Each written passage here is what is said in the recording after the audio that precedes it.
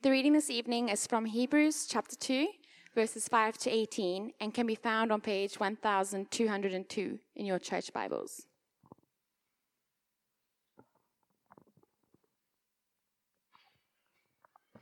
Hebrews chapter 2, starting at verse 5. It is not to angels that he has subjected the world to come, about which we are speaking, but there is a place where someone has testified. What is man that you are mindful of him? The Son of Man that you care for him?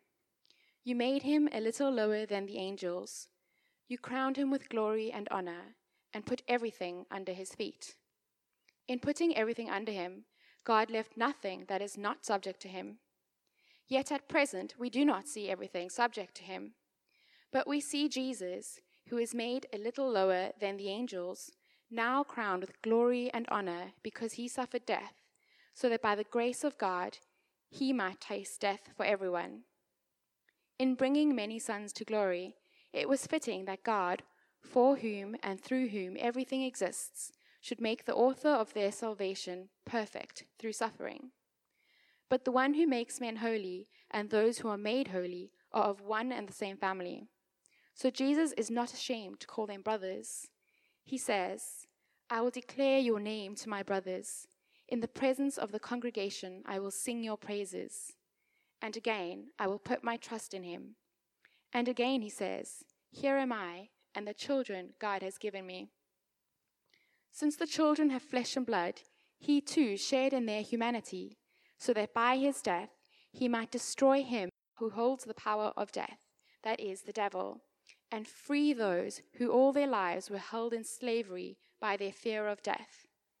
For surely it is not angels he helps, but Abraham's descendants. For this reason he had to be made like his brothers in every way, in order that he might become a merciful and faithful high priest, in service to God, and that he might make atonement for the sins of the people. Because he himself suffered when he was tempted, he is able to help those who are being tempted. Good evening. Shall I pray for us as we begin to look at this passage together? Father, we thank you for your word.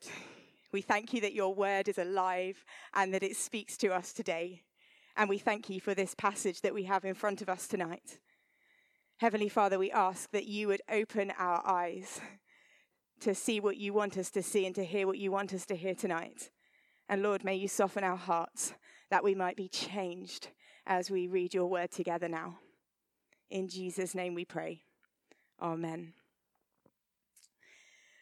So I'd like to start tonight with a little game. Who's ever played Who Am I? If you've ever been to a youth group, the chances are the answer is yes. So what I'm going to do is call out a couple of clues, and then I want you to tell me who it is that I'm describing. And then a little picture on the screen is going to appear, and you can see whether you're right. So here is number one. I live in a palace, and a flag flies when I'm at home. Who am I?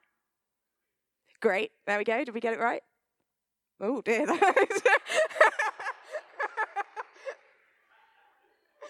Well, we'll see. Yes, you did get it right, I can tell you. I went to a castle for a school, and I have a rather large scar on my head. Who am I? Oh, yes, we are Harry Potter. Number three, I love playing tennis, and I recently became number one in the world. Who am I? Andy Murray. And finally, I am named after the station where I was found, and I am rather partial to a spot of marmalade. Who am I? Paddington Bear. I don't know if we've got any of the pictures behind us, but never mind. A bit of a random selection of characters there. And you might be sitting there thinking, what a weird way to start a talk. Ellie, the youth group have just left. They're over in Friends Meeting House. If you want to play games, then maybe that's where you should be speaking tonight. But I want to say that there is a reason for this slightly unusual start. I wanted to start with this little game tonight to help us to see through the eyes of the people to whom this letter was first written. Because in our culture and with our understanding, we can miss the point of what is being said here. Rob McDonald kicked things off last week on this series of Hebrews with Hebrews chapter 1, the first section of this letter. And he spoke about how Jesus was superior to the angels. And he really hammered home the point. In chapter 1, the writer speaks about how God is Jesus' Father, how the angels worship him, how Jesus' throne will last forever, how he is the Savior whilst the angels minister to those being saved. You know, he doesn't kind of hold back. He goes straight in there. Jesus is superior to the angels. And though we might miss it, for the Hebrew readers, they'd have known exactly what was being said. In their understanding, there was a very clear hierarchy of beings, and it went like this. It began at the top with God. Then there were the angels, then there was mankind, then there was animals, and then there was the rest of creation. And so the fact that Jesus was superior to the angels can only mean one thing. It can only mean that Jesus is God.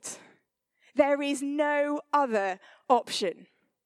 And so the writer, having just spent time hammering this point home, how Jesus is superior to the angels, he now starts talking about how Jesus is like us. But he's very careful in verse 5 to make sure people don't think that he's suddenly changed tack, that he's changed his mind, that he's had a change of heart. He continues talking about the angels and how Jesus is superior. As he said, it is not to the angels that he has subjected the world to come. But as he's going to go on and explain, it's Jesus Christ. In these next few verses, the writer to the Hebrews goes on to explain how even in his humanity, Jesus is Lord. Jesus is superior. Nothing has changed. And now in the verses that follow, he speaks about Jesus' mission and why it was that he had to become like us. And he begins with what you might think is a bit of a curveball as he quotes a bit of Psalm 8. He says, let me just read this quote for us. What is man that you are mindful of him? The Son of Man, that you care for him. You made him a little lower than the angels and crowned him with glory and honor and put everything under his feet. This quote begins, what is man that you are mindful of him? There's this total amazement of the psalmist that God should care so much for mankind. And when you read that in the context of the rest of Psalm 8, where he's speaking about the glory of God's entire creation, it's even more amazing that God should care for human beings like you and me and choose relationship with us. And then he says that he should crown us with glory and honor, putting everything under our feet. That God has crowned us with glory and honor, putting everything under our feet. You know, that was God's intended design for mankind. He's alluding there to Genesis chapter 1, verse 26, the very, very beginning of the story, as God is creating and we can read about it in Genesis chapter 1. In verse 26, on the sixth day we read, then God said, let us make man in our image, in our likeness, and let them rule over the fish of the sea, the birds of the air, over the livestock, over all the earth, and over all the creatures that move along the ground. That was what God intended for his creation. But we don't have to look hard to see that's not the reality. Things were not and are not as they were meant to be. And as I was thinking about this, I was thinking about designs not quite going to plan. And I know that there are some of us in this room tonight who are missing a program which we enjoyed watching on our TV screens a few months ago, The Great British Bake Off. And I know for a fact that there are also some people for whom one episode of the Bake Off every week was not sufficient. And so for them, there was the Bake Off Extra Slice, which was very exciting. They talked about what had happened in the show that week, the contestants, what they'd made, the highs and the lows, the wins and the fails. But there's a part of that program where they talk about, there's a section, show us your bakes, and people would contact the program and show pictures of designs that have gone spectacularly well, but also some spectacular fails. Here is one. If we can have the next slide. So this is what it was meant to look like, and this is what it actually looked like. So the design didn't quite go to plan. And although that's a bit of a silly example, we can blank the screen now. We don't have to look hard in our world to see that God's intended design for us hasn't quite yet been brought to reality. Clearly, not everything is subject to us. We don't need to look hard to hear of natural disasters, of earthquakes, of famines, of poverty, of sickness, of suffering, of brokenness and pain. The world is not yet subject to us. And so when the psalmist is talking about God crowning us with glory and honor and putting everything under our feet, was he just wishful thinking? Was he just a bit of an idealist? Or was he just plain wrong?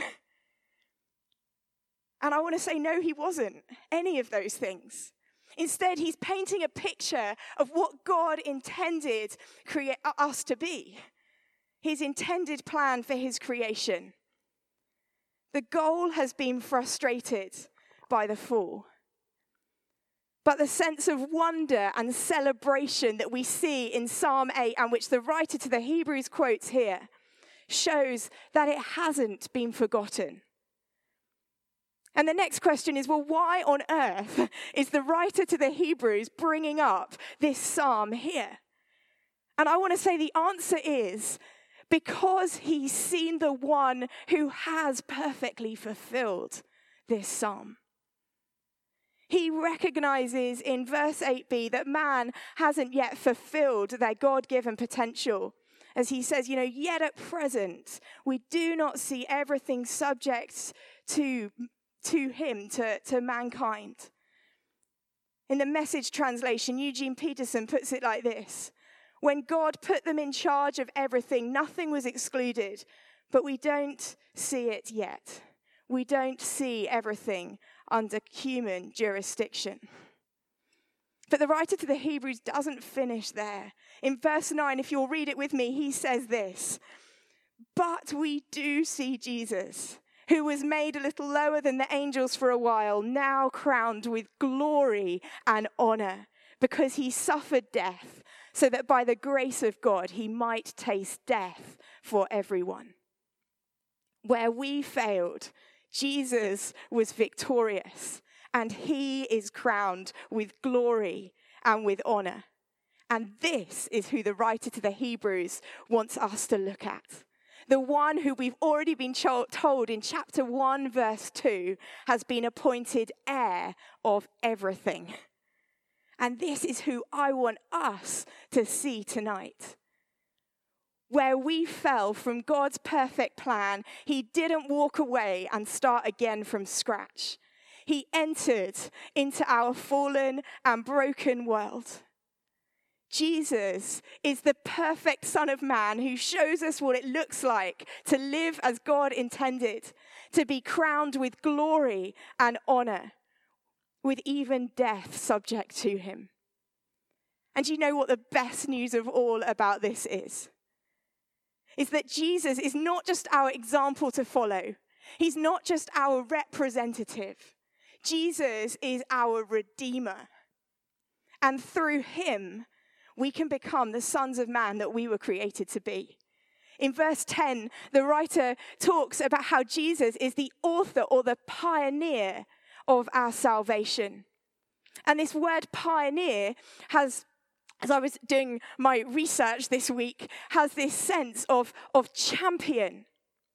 To those reading this letter, this kind of language of Jesus being our champion would have conjured up in their minds memories of another story that they were very familiar, the legendary exploits of Hercules. No, the story of Hercules is associated with the conquest of death.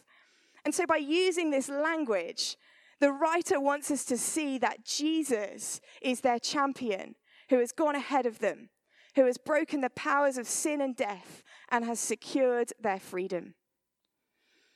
If you've ever entered into any kind of sporting race, you'll know that on the application form, you often have to state what time you aim to complete it in. And I know that there are some of us, or some of you, I'm not, going to be running the Cambridge Half in a few weeks' time. And when I've done it in the past, I've usually overestimated how long it's going to take me, because then I always feel a sense of satisfaction and achievement at the end that I've beaten the time that I said.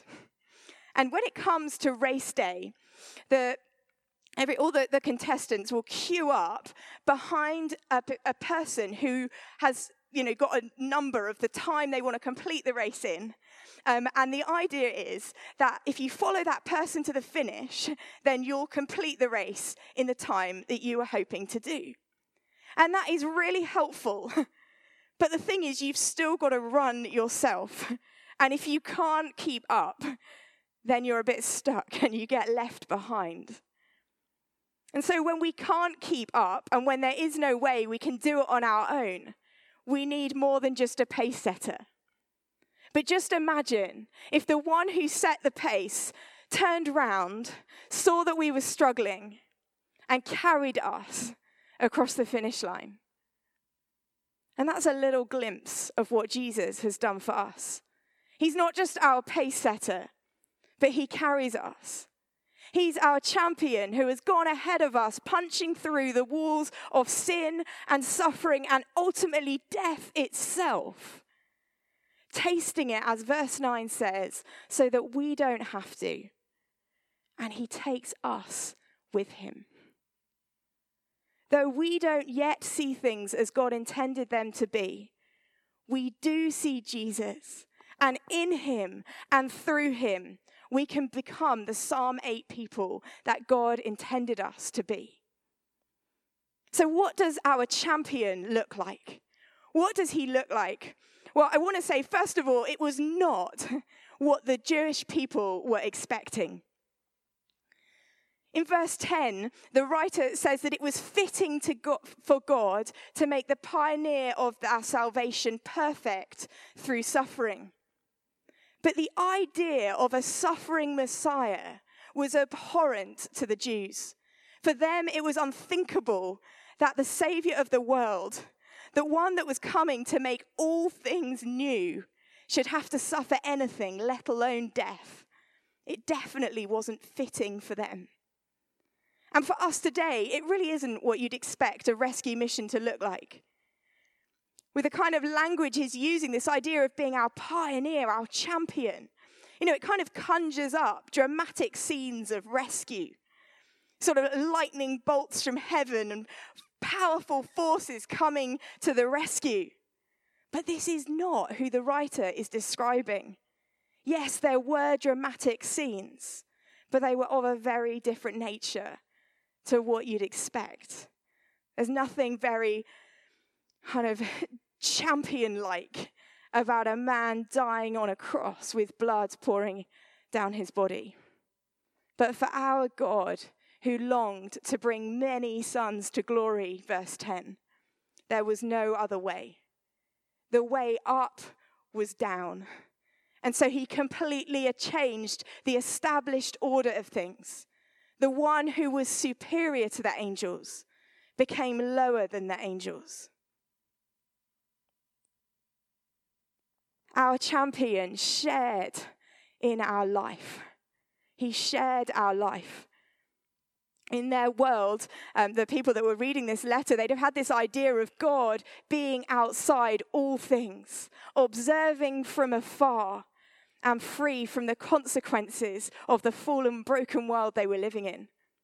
Surely that's what it means to be superior.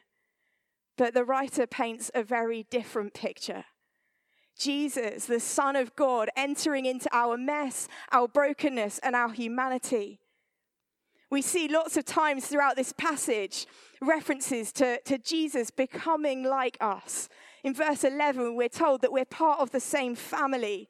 In verses 11 to 12, he talks about, how we're his brothers. In verse 14, how he shared in our humanity. In verse 17, how he was made like his brothers. Jesus Christ shared in our life. In his 33 years on earth, he lived in poverty as a refugee. He experienced loss and he knew the pain of grief. He encountered rejection, persecution, and betrayal.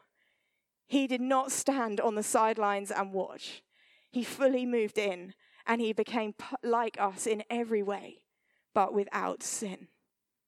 And he even became like us in our death. He shared in our life and he tasted our death.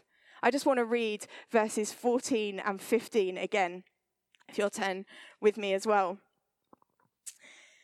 He says this, "Since the children have flesh and blood, he too shared in their humanity, so that by his death he might destroy him who holds the power of death, that is the devil, and free those who all their lives were held in slavery by their fear of death." I don't need to say any more than that. How incredible is that by death, he destroyed death. That's how our champion won the victory. And finally, he conquered the grave. His life didn't end on the cross. 3 days later, Jesus rose again, destroying death once and for all, crowned with glory and honor, with everything subject to him. For our champion, the way up was down. He took all our muck on himself. All the things that wreck our lives, he took them all on his shoulders. And he carried them to the depths, bearing them away once and for all, tasting death so that we wouldn't have to, and rising to glory so that we could be the people that God created us to be. That's what our champion looks like. He didn't sort out the wrongs of the world by hurtling lightning bolts from a superior height, but he went under it all, and he bore it all away from below so that he could pick us up and bring us to new life with him. That is what our champion looks like. And the final question I want to ask then is, if that's what he looks like, what do we look like as we follow him? The people reading this letter were crushed and downtrodden. They were filled with fear about what would happen to them if they continued to follow Jesus, and some were tempted to turn their back on their faith. And the writer was worried about this, worried that they would revert back to Judaism, to their old ways, and forget Jesus. And so he's trying to give them their confidence and their strength back, to show them that in Jesus, they're not a people who are defeated, but are people who are victorious. And there's a message in there for us tonight. Though we might not be in the same situation that they were, as we look around us, we don't see everything as it should be. And at times, it can feel like we want to give up. We can feel hopeless. It can feel like turning our back on God. But I want to say to us tonight that when we see Jesus, when we fix our eyes on our champion, there is hope. Because in him, we are not a defeated people. Because of what he has overcome, we will not be overcome. We are a people who are strengthened by God. We are a people strengthened by God. Because God became like us, there is nothing that we will face in our lives that he has not identified with us in and is able to help us through.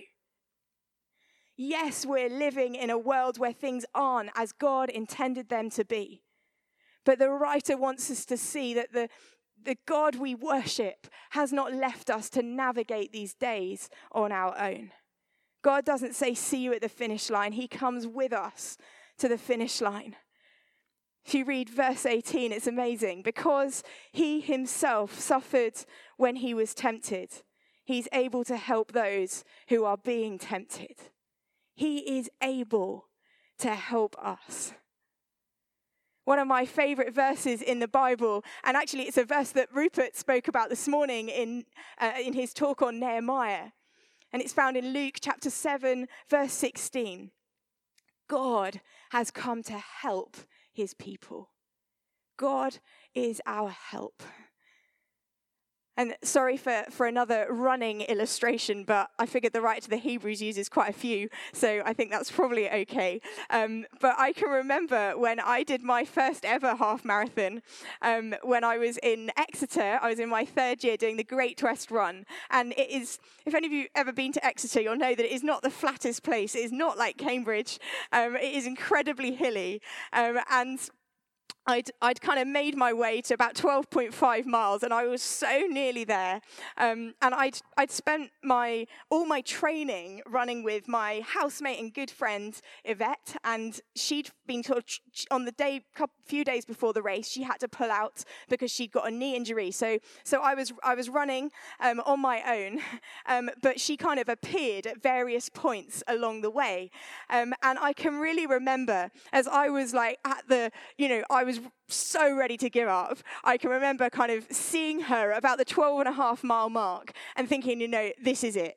I am done. I am not going to finish this. But she came and she ran the last part with me until we got into the arena, and then I had a new burst of energy and kind of ran across the finish line on my own. But she came and she kind of kept me going. She was talking to me. She was helping me. And we ran that last little bit together. And she knew the pain of it because she'd done it all in training. And it was just so great that she was able to help me there across the line on that day. And that's, for me, been a little picture of how God comes alongside us in the highs and the lows of our lives. Every single day, he is with us. He doesn't leave us on our own. And we see that no more clearly than in this passage. And although he may not be with us physically, like Yvette was with me as I finished that race that day, he has given his Holy Spirit to strengthen us, to equip us, and to help us keep running the race for him. When we're tempted to give up, to doubt, to change direction, we have one who can help us to keep going. We've just got to ask him. And one of my favorite things about doing the job here at HT with the students and spending time with them day in, day out, week in, week out, is getting to hear the stories of the times when they have asked for God's help and they have seen breakthrough. And it's just so wonderful, as we go and have coffee together in Nero, and they share, a story of how God has set them free from an addiction to pornography or whatever it might be that they were struggling with. God is working. And as they've asked for help, they have seen him provide in extraordinary ways. At Christmas time, as we do at the end of every term, we invite the students to share testimonies of what God has been doing. And this, we did it in here in December. And the queue down the side there was so long we had to call halt to it because otherwise we'd have been here all night. And so many of these stories were of students seeing breakthrough and having asked for God's help and him providing in amazing ways. But it all starts by asking for help. Maybe you need to do that tonight. Maybe you've been struggling along on your own and you just need to say, God, help me. And the second thing is that we are a people who are free from a fear of death. We read in verses 14 and 15 how Jesus has broken the power of death in our lives. Our lives, are no longer bound by a fear of death. Yes, we are still faced with it. But in Jesus, it has lost its sting. The fear of death is gone because it doesn't have any power over us anymore. Death is not the end. And I shared this at the 7:30 service a few months ago, but I wanted to share it again tonight because it seemed fitting in the language of the writers, the Hebrews, to do that. But I just wanted to share a little time when, for me, I realized this more profoundly than I ever have and possibly ever will, that death really isn't the end, that it has lost its sting. And it was in the most surprising of times. It was during the funeral of a very close friend who, she was one of the young people that had been in Hertfordshire where I'd been youth pastoring. And a year ago, almost today, she died of cancer, which had only been diagnosed recently, and she was very young, and it was a total tragedy. And I can remember the day of the funeral approaching and just being filled with dread at the thought of hundreds of people gathered there, many of whom were young, to say goodbye to somebody whose wedding they'd just been celebrating only 7 months before. And it just seemed the bleakest and the most hopeless of days. And I can remember turning up at the church where the funeral was going to be held and looking at the program of the songs that we were going to be singing as we celebrated India's life. And I remember looking at the words and just thinking, how on earth are we going to sing it? How are we going to sing these truths?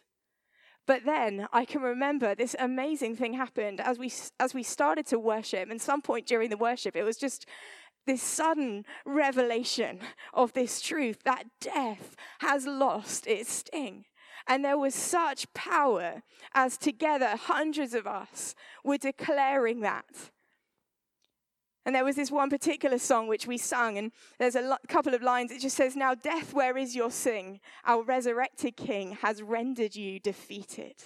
Though we were in the face of death, there was hope. And there was so much more than what we were seeing that day.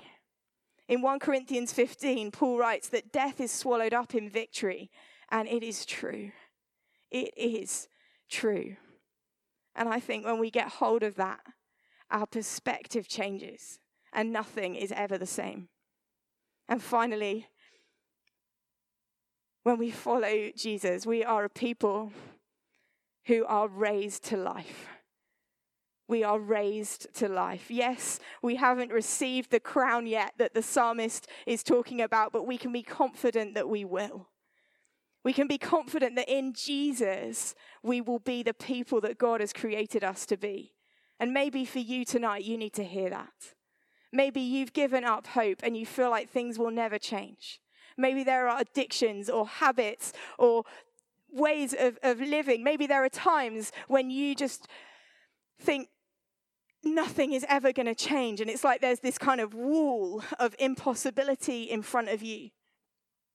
Well, I want to say in those times, hold on to the truth of the resurrection, where we see the impossible become possible. The one who lives in us is greater than the one who's in the world. It's a little bit like this. I don't know if you've ever done one of those like bungee runs where you put the elastic cord on your back and you try and run as fast as you can and as hard as you can before the kind of elastic thing pulls you backwards. And it's quite fun, but it's quite hard as well. But it's like in Jesus, the cord is on the other side of us. It's no longer behind us, but it's in front of us, pulling us forward. That is the direction of travel now. Resurrection is our ultimate goal. But we don't have to wait till we die. That same power that rose Jesus from the dead lives in us and is available to us today, strengthening us and transforming us more into the people that God created us to be. In 2 Corinthians 3:18, Paul speaks about how we're being transformed from one degree of glory to another. And it's happening now. And the great thing about this verse, the great thing about this truth, is that it means the best is always to come.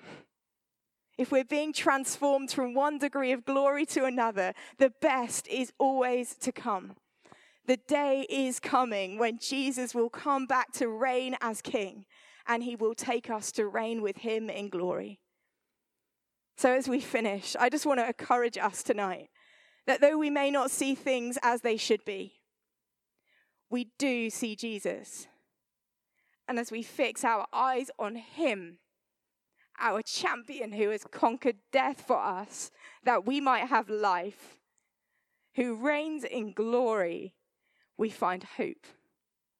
We find hope that we are not on our own as we wait for him to return. We find hope that death is not the end. And we find hope that one day we will reign with Christ and be the people that God created us to be. I'm going to pray for us, and then we're going to stand and sing a couple of songs. Paddy and the band are going to come and lead us in a couple of songs to give us an opportunity, really, to declare what Jesus has done for us and the people that we are in light of that truth. Let's stand, and I'm going to pray for us.